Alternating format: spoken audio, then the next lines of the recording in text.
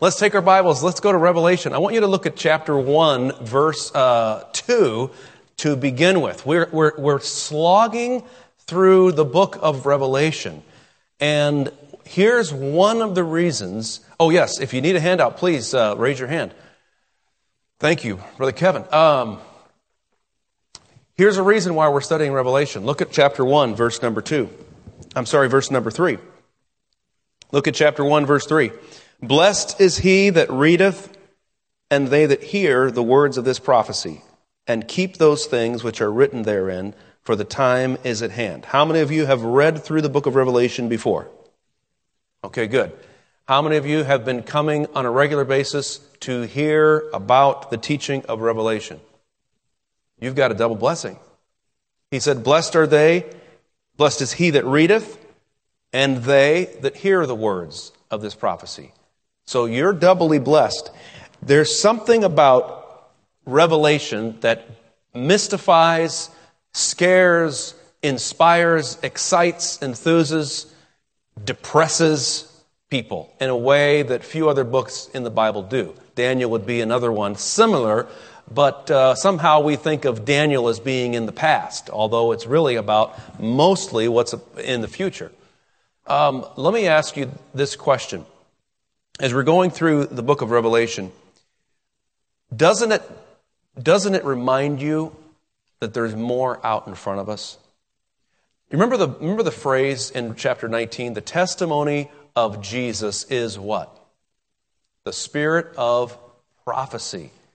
As believers, we ought to be concerned with not just what is happening right now, but how what has happened, what is happening, is shaping up for the future.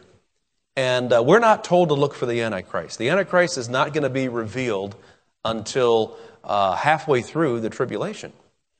But you and I, we have an opportunity to know that he is going to be revealed. Our job is to see people saved and baptized and discipled. And so it's a blessing to go through this book with you. We're in the middle of the 7 personalities. And we have, if you look at chapter 12, we've got several of them there. Can you help me list them? The first one? Chapter 12 was where we were, where we start. 12 to 14 are parenthetical. They don't necessarily move the action forward per se, but that's really that's difficult with the book of Revelation. The action is all over the place. It's more about layering than it is about a chronological timeline. But what's the first personality that's mentioned? The woman. Very good. And then what do we have? The child. That's number 2. Number 3. The dragon is number 3, Revelation 12, if you're following along. And then we have another major personality in Revelation 12. Who is it?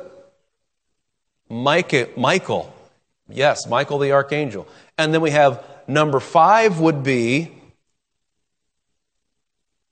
an eagle, the great eagle. And that one's a little bit obscure, but because it talks about the great dragon in heaven, and then it talks about the wings of a great eagle. And it's somewhat obscure. What is the great eagle? I don't know. Some people have said, well, maybe it's, the United States of America, and it's got 2 wings, like Hawaii and Alaska. Man alive, I need to quit the ministry. But I don't think that's what it is. Now, we come into chapter 13. All right, so in chapter 12, you've got the dragon cast down to the earth. The woman is nourished in the wilderness for time, times, and half a time. What does that mean? Time, times, and half a time. Is that? Yes, a year, 2 years, half a year, 3.5 years. Okay, 1,260 days, or how many months? Anybody besides Brother Chad? Amen. He's got it, man. That's good. How many months? 42 months. You heard him. That's good. Now, by the way, how do you learn this stuff? You don't just wake up one day and know it all. You go over it, and you go over it, and you go over it. Because if you're like me, I'm afraid to say something definitively about the Bible sometimes. Like, I think I know, but I'm afraid of being wrong. So the best way is to get up there and swing the bat. And as you swing, you realize, okay, that was stupid. That was wrong. That was, okay, I'll never get this, crack. That's really how you do it. And the devil will tell you that you can never learn the Bible because it's so complex. No, it just takes time. You have to learn it, and then you have to learn it. And in my case, as I'm studying Revelation, relearn it, unlearn it, all right? And that's okay, because we're not stuck on our interpretation of the Bible. Somebody said, I don't care what the Bible means until I care what the Bible says. You have to know what the Bible says. And sometimes we want to run on and say, I just want to figure out what it really means. Be careful of that, because in your haste to find out what it means, you can overlook some things concerning what it actually says. All right, so we're learning all together. Revelation 13 now, we come to the beast. Oh my. Look at verse number 1. And I stood upon the sand of the sea and saw a beast rise up out of the sea, having 7 heads and 10 horns, and upon his horns 10 crowns, and upon his heads the name of blasphemy. And the beast which I saw was like unto a leopard, and his feet were as the feet of a bear, and his mouth as the mouth of a lion. And the dragon gave him his power and his seat and great authority. So tonight, when we look at this, we're going to look at just one verse, verse number 1. I want you to begin to put together a composite of who this beast is. And we're going to do it the same way we do with everything else, comparing spiritual things with spiritual. We want to make sure that we don't just immediately run to, well, I bet you it could be this, and what do you think of that? We're going to do our best to stay in the Scripture, but I hope it sparks some interest. So this is the 6th personality. So we see Roman numeral 1, the origin of the beast. The origin. Where does he come from, according to verse number 1? Comes out of the sea. And sand here. He's standing on the sand of the sea. Sand is connected with earth. Remember, the Lord said that he would make Abraham's descendants like the sand of the sea. All right, so he's standing here on the sand of the sea, and he's back down on earth. Where was he in chapter 12? They were in heaven, right? Because you have Michael and his angels fought with the dragon and his angels. Now he's standing on the sand of the sea, and he's going to see what's going to happen down here. Now, the sea in Scripture, there's different uses. We saw in Revelation 21, I think on Sunday, he said there was no more sea. There is a sea in heaven, the abode of God. We won't go into that right now. The sea of glass that's before the throne. He's not talking about that, because now he's back down on earth. There's another use of the word sea, and we'll jump into that one first. It's the second one, the sea of humanity. Take your Bibles and go to Isaiah 57. Isaiah 57, this is a good one that has helped me a lot. 57. And you'll notice, first of all, in chapter 57, verse 20, there's a word that's very important in Bible study. The word like, and another similar word is the word as.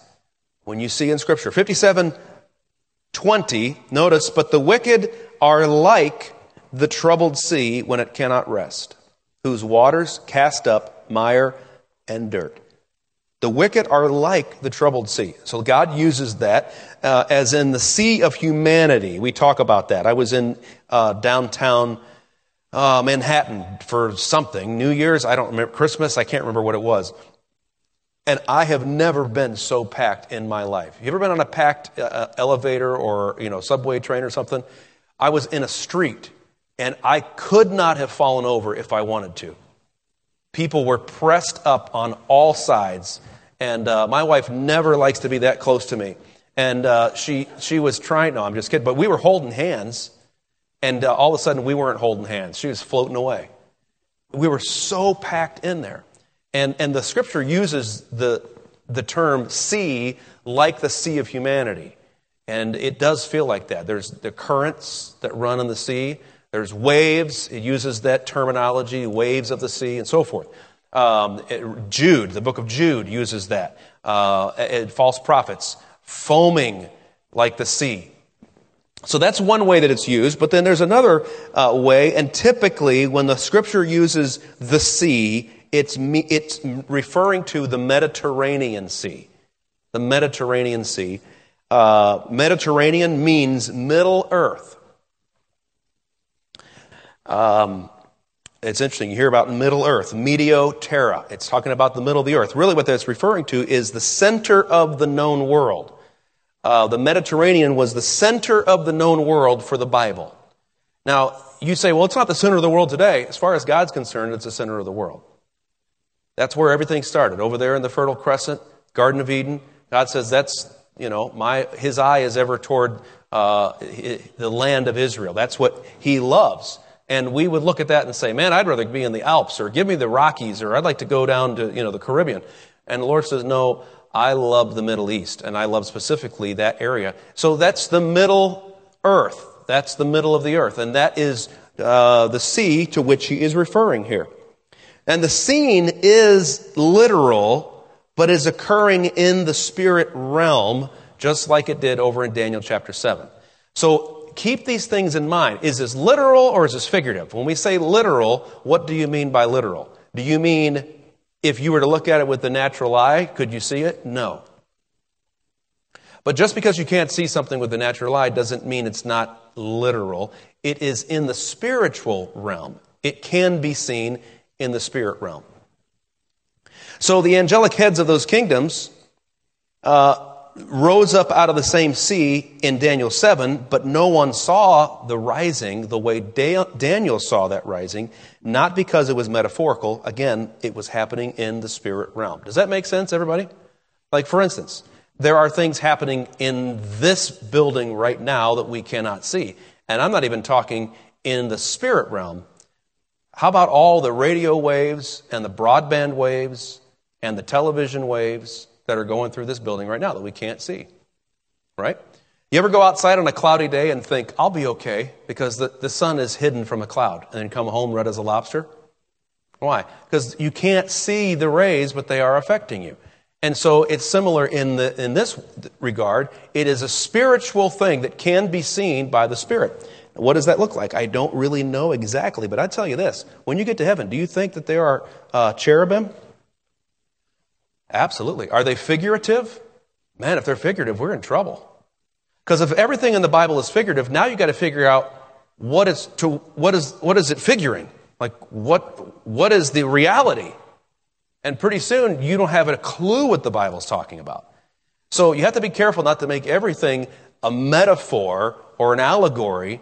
It's simply seen in a different realm as you go through. So what that means then is you got this dragon in chapter 12. Now in chapter 13, you have this beast that he sees coming up out of the sea. All right. Think about this. You ever heard of anything rising? Is it just me, or is it everything is rising? I'll give you an example. I just was curious. 2003, Terminator 3, Rise of the Machines. 2007, Fantastic Four, Rise of the Silver Surfer. 2009, G.I. Joe, The Rise of Cobra. 2009, Underworld, Rise of the Lycans. 2011, Rise of the Planet of the Apes. 2012, Rise of the Guardians. 2015, Jupiter Ascending, which is just a little movie about the devil coming from Jupiter to Earth. 2019, Star Wars, Episode 9, The Rise of Skywalker. 2022, The Sea Beast. Guess what that is? It's a cartoon. I hadn't heard about it until I looked it up. Something about this dragon in the sea. There's a movie out right now, 2023, Transformers, Rise of the Beasts. Just pretty crazy. We can't, in our Western culture, we can't get away from it. I mean, it's all over the place, and it continues. Everybody knows. I mean, you can't. Apocalyptic theme is very popular. If you go and look at storylines as far as sea creatures that come up out of some portal, there's so many of them. It's interesting because we look up at space and say, "Oh, it's so scary. We haven't traversed all of the planets, so we don't even know. We can't even map it all." You know what we haven't mapped completely? The sea.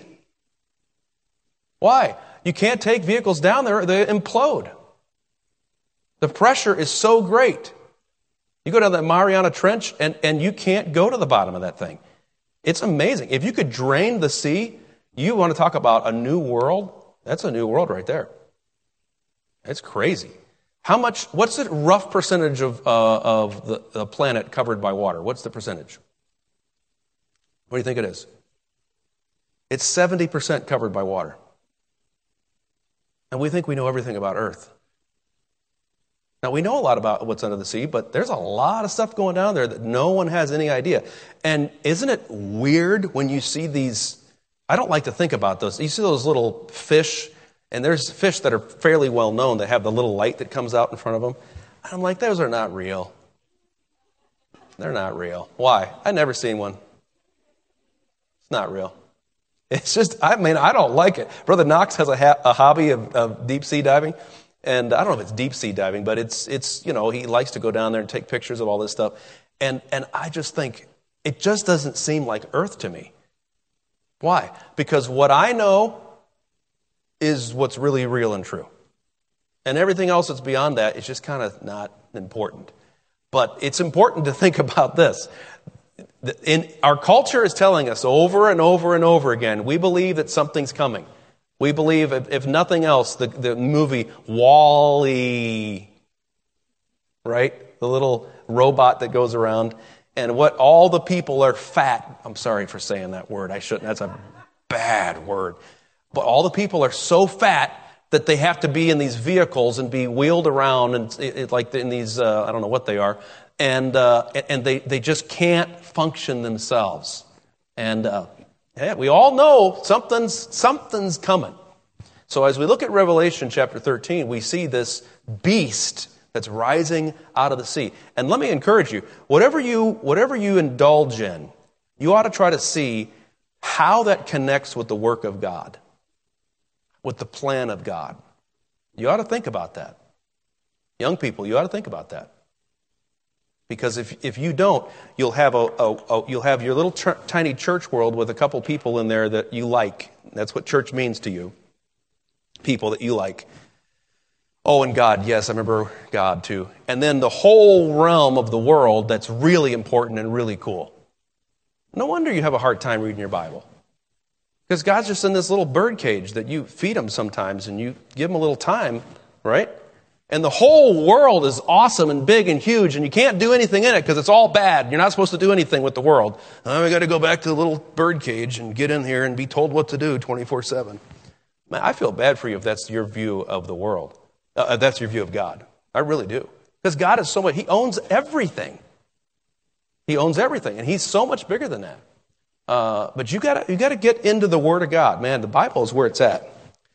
And when I say the Word of God, I mean the King James Bible. Amen? I think it's a good book. Let me read something by Tennyson. Do you like Tennyson, the poet? You ever read much of him? He's a little bit of an acquired taste. Listen to what he said. This is called The Kraken. You ever heard of The Kraken? Like they have roller coaster rides, like probably energy drinks, I don't know.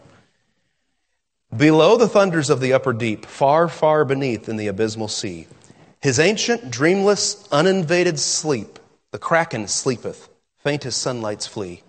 About his shadowy sides, above him swell huge sponges of millennial growth and height, and far away into the sickly light, from many a wondrous grot and secret cell, unnumbered and enormous polypi winnow with giant arms the slumbering green. There hath he lain for ages and will lie, battening upon huge sea worms in his sleep, until the latter fire shall heat the deep. Then once by man and angels to be seen, in roaring he shall rise, and on the surface die. Man, that boy could write. Unbelievable. I thought that was pretty cool. Not sure how spiritual or scriptural it is, but it was cool. Anytime someone talking about sleeping on sea worms. Whew. All right, let's keep going. Roman numeral 2. Roman numeral 2. You got to throw something in on a Wednesday night, keep people awake. That's what they tell you in seminary. Roman numeral 2, are you ready? The identity of the beast. Now here we'll dig into it a little bit more tonight. The identity of the beast. Letter A. The beast is not the dragon, Satan, but he is connected with it. So if you look at Revelation 12 and Revelation 13, look at chapter 12, verse 3. There appeared another wonder in heaven. Behold, a great red dragon. Okay, now, where is this great red dragon? In chapter 12, where is he? He's in heaven. Another wonder in heaven. Now, we know he gets cast down to the earth, right? But notice chapter 13, I stood upon the sand of the sea and saw a beast rise up where? From where? Out of the sea. See the distinction? Chapter 12, verse 1.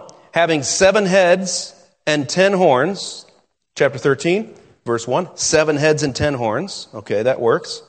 And 7 crowns upon his heads. Notice, chapter 13, verse 1. 7 heads and 10 horns, and upon his horns 10, not 7, crowns. Where are they? The 10 crowns are on his horns, not on his heads. Chapter 12, verse 3. The 7 crowns upon his heads. Now, we're not going to go into this tonight, but I just want you to see the distinction that's made. The beast is not the same, it's not identical with the dragon, but they are connected. You can see how there's a connection there. All right, now, the next thing, number 2, the beast in Revelation 12 and the one in Revelation 13 are separate. The beast in Revelation 12 is the dragon, who is Satan. We're told that explicitly in chapter 12. In chapter 13, look what it says in verse number 2. You got 13:2. It says at the end of the verse, the dragon gave him his power and his seat and great authority. You see that? Chapter 13, verse 2. So he gets his power from Satan. The beast in 12 is Satan. The dragon, rather, in 12 is Satan. And the beast in 13 is Antichrist. He gets his power from Satan. What did he give him? He gave him his power. You know what? You see what else he gave? He gave him a seat. We have a reference to Satan's seat in chapter 2, verse 13. Remember that? Look what it says in chapter 13, verse 7. And it was given unto him to make war with the saints and to overcome them. And power was given him over all kindreds and tongues and nations. So let me throw this in here too. Go back to chapter 6 and look at verse 3. The second seal reveals the power that is given to the beast.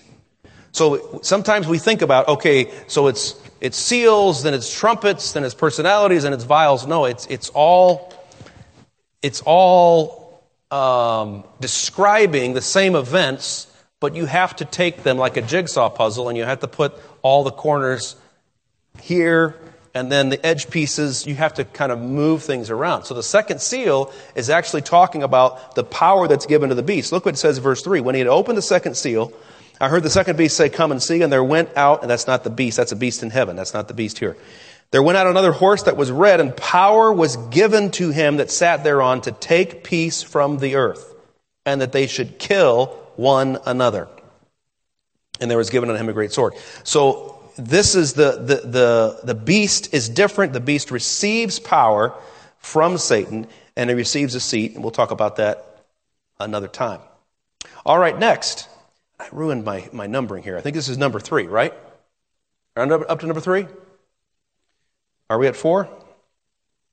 1, 2, okay, well, another failure. There are 3 separate mouths. Are you up to that? Okay, 3 separate mouths that the frogs come out of. Now, I want to tell you that because look at this. 16, go to chapter 16. This is something to distinguish. And again, how do you learn anything in Scripture? You have to compare. You have to look at them. And if they're not the same, then they're not the same. 16:13, I saw 3 unclean spirits like frogs come out of the mouth of the what? Are you with me? Out of the dragon, and out of the mouth of the beast, and out of the mouth of the false prophet. So these 3 men here have separate mouths, separate devils. You've got the dragon himself, who is cast unto the earth. Then you have the beast. and then you have the false prophet. Now, we'll see this in a little bit later on as we go, that there's a distinction there. But all three are going to be worshipped. All three are antichrists and deceivers. But there is a distinction between the dragon and the beast and the false prophet. Keep that in mind. Some have called them the unholy trinity. All right, next. The beast is cast into the lake of fire. Satan goes to the bottomless pit. Watch this, Revelation 19:20. Revelation chapter 19.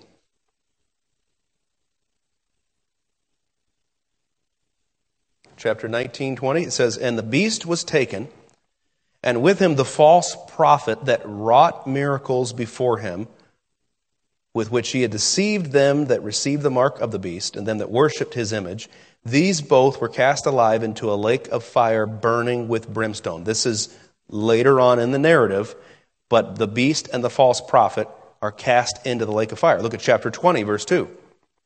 And it says, "He laid on hold on the dragon, that old serpent, which is the devil and Satan, bound him 1,000 years, and cast him into the bottomless pit, and shut him up." Now we understand that this is for the millennial reign, 1,000 years. But you see the distinction, the beast and Satan. Let me give you something else important. Number next. Man, I really messed my numbering up there. Go to 1 John chapter 2.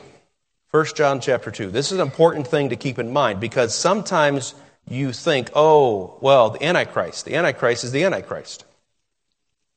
Look what he says in 1 John chapter 2, if this hopefully does not confuse you further. 1 John chapter 2. Look at verse 18. Sometimes the beast is referred to as the Antichrist, but we have to be careful, because look at verse 18. "Little children, it is the last time, as you have heard, and as you have heard, that Antichrist shall come. Even now are there many antichrists, whereby we know that it is the last time." Now we understand that there is an antichrist, but the Lord says there are multiple antichrists. Many. Well, such as what? Well, Satan, the beast, the false prophet, the death angel. There's a bunch of them. So just because it says antichrist, we have to be careful that it's not necessarily Notice he says, "We have heard that Antichrist shall come." And then he says, "many antichrists." He makes a distinction between the Antichrist and someone who is Antichrist, or could be called the same.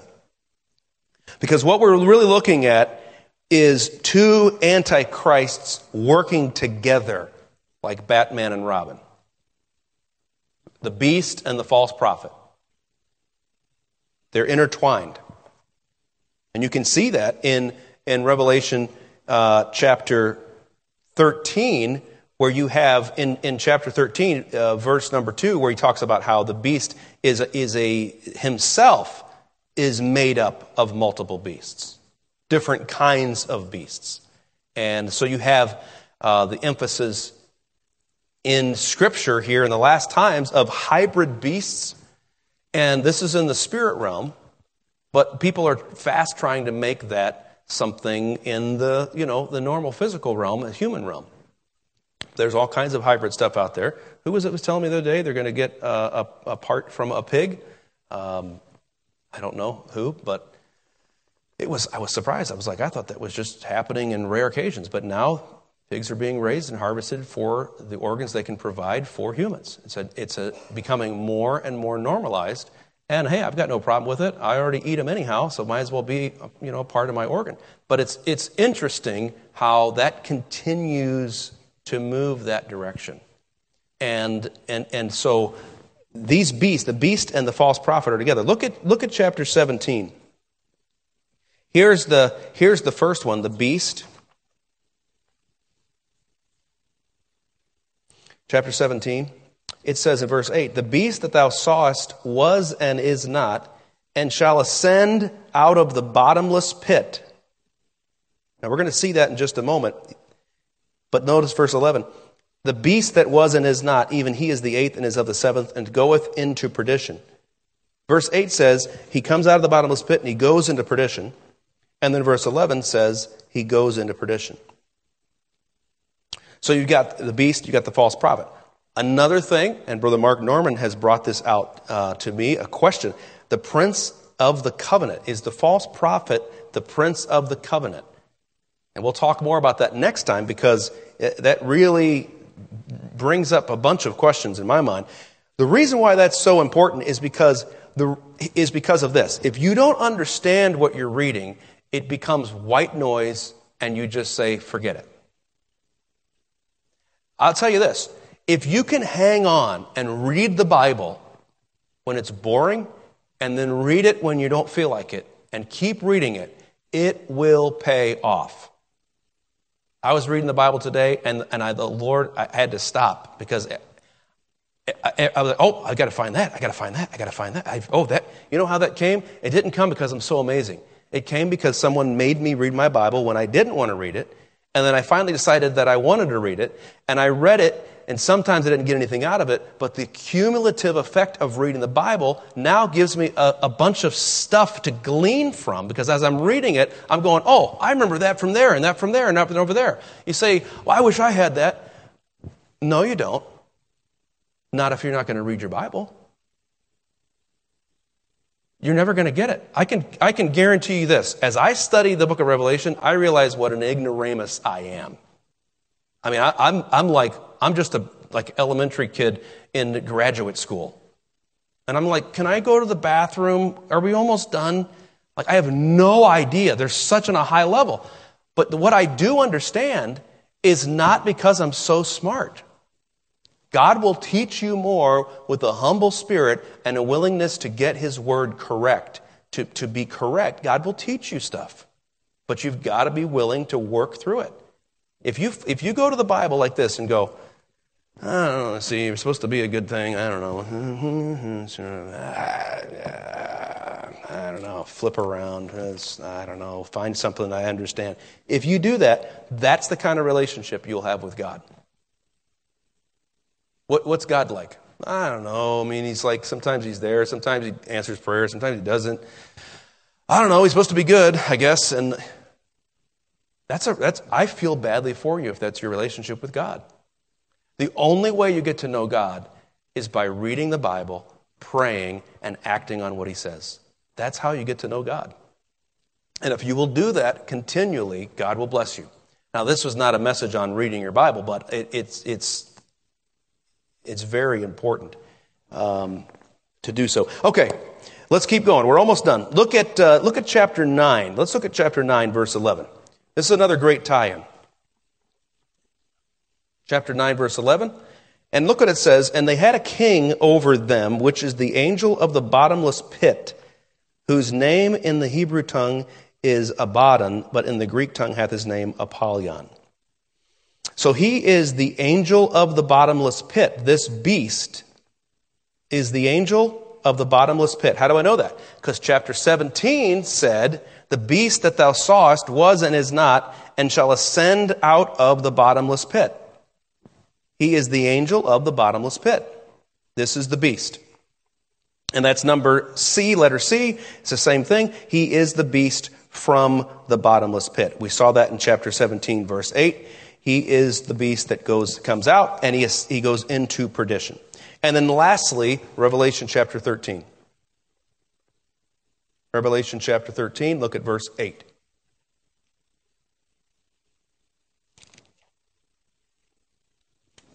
Revelation 13, 8, it says, and all that dwell upon the earth, we see he's talking about the beast in 1 through 7. He gets power in verse 7 to make war with the saints. And it says, and all that dwell upon the earth shall worship him, whose names are written in the book of the Lamb slain from the foundation of the world. We see here, he has in verse number 5, he has a mouth speaking great things. Verse 6, he speaks in blasphemy. Verse 7, he makes war with the saints. He's given power. And verse 8, he is called a him again. It's a man. The beast is a man. So he appears to you and I as a man. You know, we get these metaphors in our mind, or the spiritual representations in our mind mixed with the physical ones, and we think, well, this is some kind of a scary. You know what's scariest about the beast to me is I could be talking to him and not realize it, because it's a man. The devil is the great counterfeiter, the great deceiver. And we'll find how he uses this man to make war, and God calls him a beast. We understand that God's the one that created beasts, but God created man and God created beasts to be separate. But when a man turns and says, I don't want to follow God, he begins to become a beast. Right? And that's why you have stories like Beauty and the Beast. The beast, what is he? He's a man that gets affected and changed, and now he turns into a beast. It's very similar to the book of Daniel, where we have Nebuchadnezzar. Nebuchadnezzar is a man who turns away from God and says, I don't need you, God, and he becomes a beast. And what's interesting is that beast and men were made on the same day. Beast and men are made on the same day, day number 6. And the difference is, the Bible says, let the earth bring forth the living creature. The beasts are made out of the ground. But how does God make man? God makes man by forming him. Somehow the earth, I don't know how, but the scripture says that the earth brought forth. We know that God ultimately created it, but God is so powerful that he actually created something that could make something else. So you see, the waters bring forth the creatures, the great whales and the fish of the sea. The waters bring those forth, multiply. And the earth brings forth the beast of the field, as I first mentioned in Genesis chapter 1. The earth brings forth the beast of the field. But God took special care to form man out of the dust of the ground, and then he breathed into man's nostrils. What did he breathe in? The breath of life. And man became a living soul. You know what this world is determined to teach you? That you are nothing but an animal. You have drives like any animal. Eat, sleep, procreate, and stay alive. That's all that you need to do. Who do you think is telling you that? It's not God. You say, well, we have the same drives as man. Yeah, we're made on the same day. I don't know why God made the beast of the field and man on the same day. I don't know why, except I would say this. We can easily become a beast. We can easily act like an animal. Normally people don't say, you're acting like a bird. Or you're so fishy, right? You're such a whale of a fish. And they talk about being a dog, right? We talk about being an animal. That's what we're talking about. And the reason is we all have those tendencies inside of us because we were made out of the same stuff. The dust of the ground. But keep this in mind. God formed you for his purposes. He breathed life into you. And Paul said, the life which I now live in the flesh, I live by the faith of the Son of God. So think about it. From an animal standpoint, all of us have one of those drives that we're interested in right now. Don't we? I'm hungry. Man, I need to sleep. We all have those. But as a human, we have a soul, and we have the ability to direct that physical body like an animal does not. You can tell your body what to do. The world says, hey, just let it all hang out. Do whatever you want. And really, they're after your money. They want you to do what you want to do because they want to do what they want to do. Our responsibility as humans is not just to be an animal, a glorified animal. And by the way, how many years now have our public schools been taught that you're nothing more than a glorified animal? Barely glorified. I would just remind you that Yes, we are related to animals. We're made on the same day. And we can adopt some of the same tendencies, but we have the breath of life in us. We were specifically made by God. You are made for a higher purpose than just eating and sleeping and procreating and surviving. You are going to survive through eternity. God has something for you to do. Don't let the world shrink down your mind and your heart and say you're nothing more than just an animal. Allow God to inform. If God's the one that made you, then you best and I best stay close to Him so that we know what He wants us to do. We were created for His pleasure. All right, so that's enough about the beast tonight. I hope that it could maybe challenge you. It's a little bit of a weird guy coming up out of the sea.